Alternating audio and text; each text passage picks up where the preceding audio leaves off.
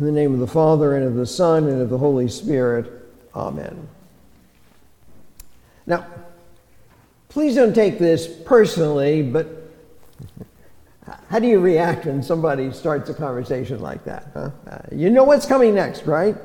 Yeah, it's something they want to lay on you, some constructive criticism. Of course, they mean that it is personally about you, but they just don't want you to get all bent out of shape, get your feelings hurt, or even lash out at the messenger, you know. Both the crowds on Palm Sunday and the religious leaders in Jerusalem that whole week would have liked to have told Jesus something like that. You see, when he entered Jerusalem the Sunday before Passover, the people wanted to make him king. He heard their hosannas. Save, Lord, that's what Hosanna means. But he answered them in obedience to the Father, not to encourage any more praise. Don't take this personally, Jesus, but we would hope that you'd take the throne. The religious leaders, on the other hand, saw him as a threat to doing anything like that, threat to their power. Don't take this personally, they might have said, but you've got to stop challenging the status quo, or we're going to stop you ourselves. And they eventually got Pontius Pilate to do that for them. But that was exactly how Jesus would take personally the will of his heavenly Father, the other person of the Trinity beside him and the Spirit. And therefore, God has highly exalted him, and now we have become his subjects, bending the knee.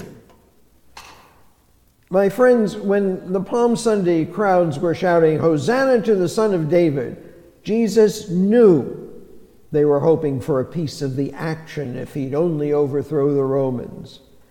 He was also aware of the opposition of the priests. He could see the betrayal already taking shape in Judas' heart, and he knew the shallow commitment of the others.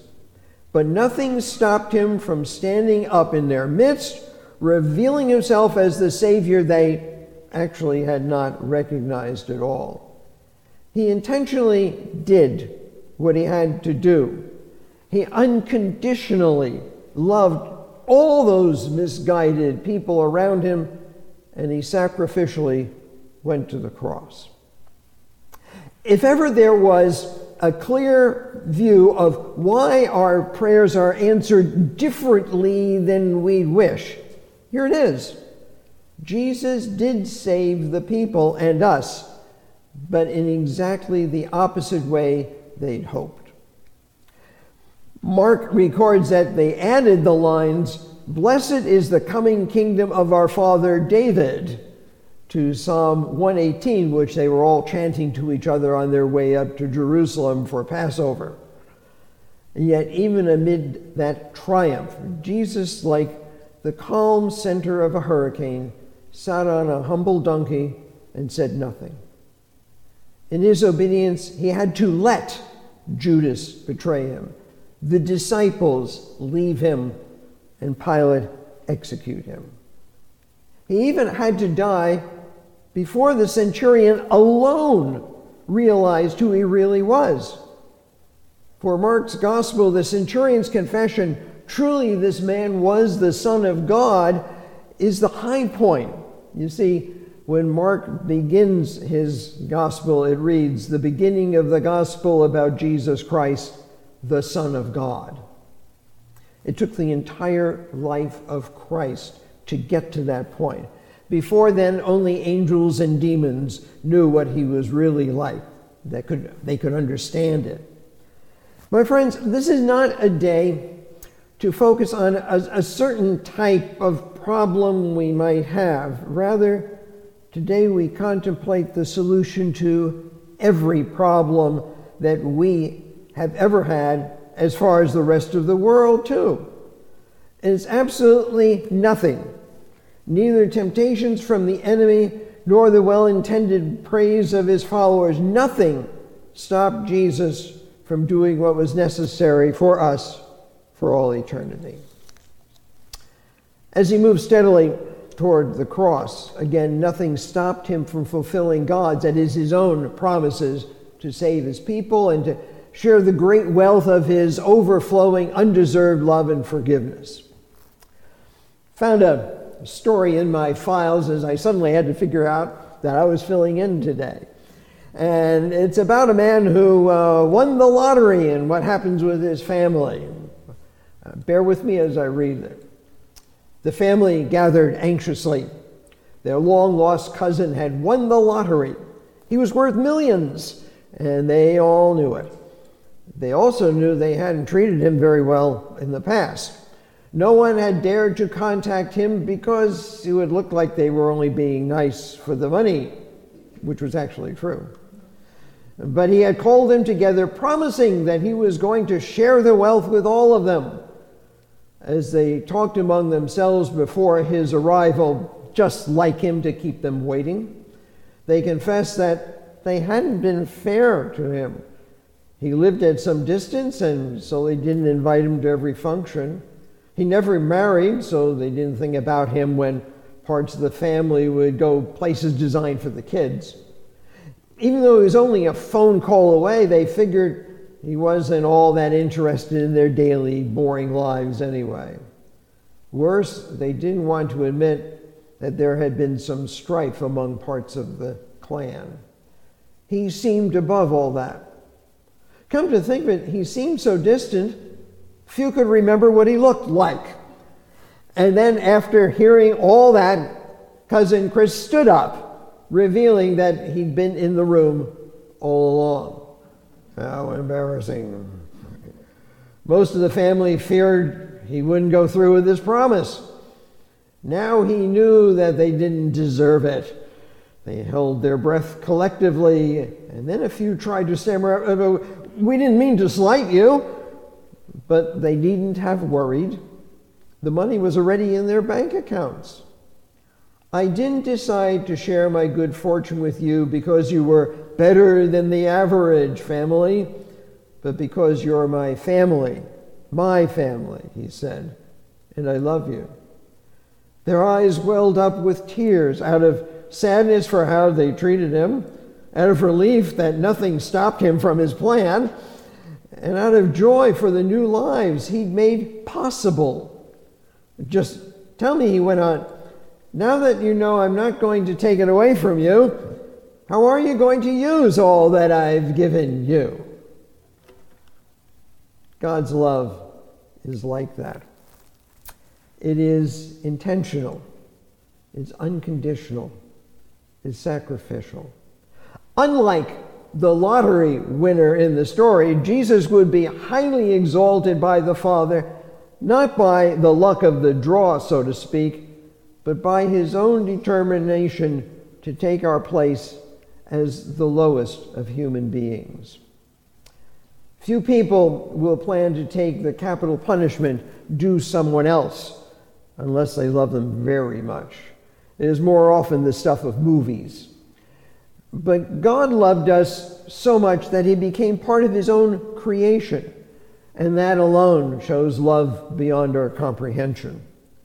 And he calls us his family, promising to share his exalted glory with us in eternity.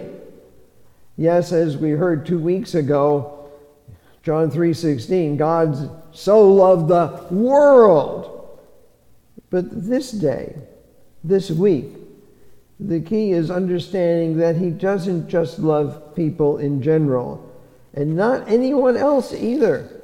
He loves you. He doesn't say to any of us, no, don't take this personally. Rather, for Jesus' death and resurrection, his forgiving your intentional and unintentional sins, his promise of new life daily and eternally, to have any meaning, the only thing you have to do is take it personally.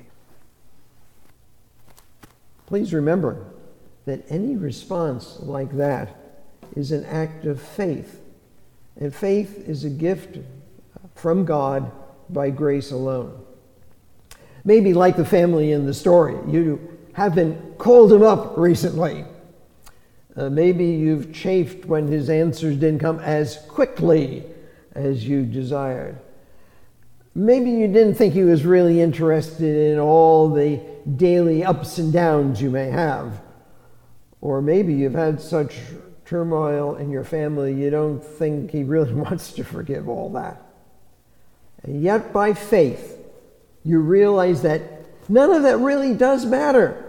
Jesus died for the very people who were waving palm branches one day and calling for his crucifixion the next, as well as for all the priests that had been plotting against him. He died for all of them, and he died for you, and he died for me. And he asks what the lottery winner asked his family. What are you going to do with what I've given you? Sometimes we forget that our Lord didn't just give us an entrance into heaven at the end of our life here on earth. According to the epistle, we are free to have this mind among yourselves, which is yours in Christ Jesus. That's present tense. The cosmic, eternal salvation that Jesus' death and resurrection means for all people, when any individual recognizes it, changes everything for him or her, including how that day, each day, is lived out. You see, it's a change of mind. The picture we see of Jesus this week is not our eternal God enthroned in glory, but it is the same God as Jesus, intentionally deciding to ignore the crowd's desires, unconditionally, without complaint, stumbling and bleeding under the torture of the soldiers, and sacrificially dying for us in agony on the cross. He is the suffering servant of God. He is your servant, suffering, doing all is necessary for you not to get what each of us deserves, but rather to eventually share in his eternal glory. So do take God's love personally, and then ask yourself, what are you going to do with it? How about using it intentionally, determined simply because somebody needs something, unconditionally, in spite of how they may have treated you in the past, and sacrificially, giving up what you might do for yourself for their sake as you serve them.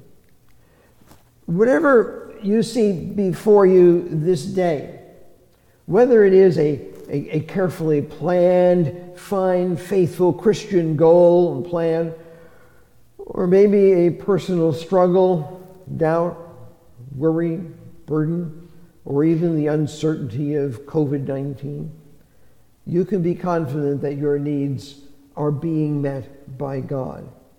His loving answer has met the world's eternal need and yours this particular day as well.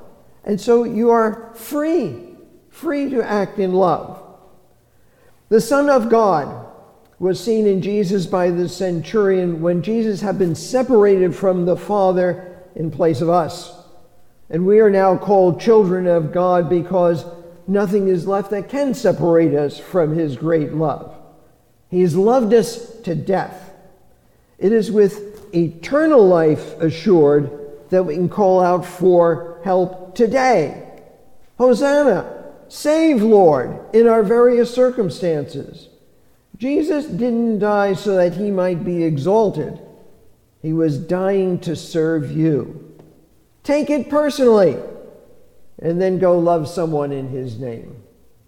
In Jesus' name, amen.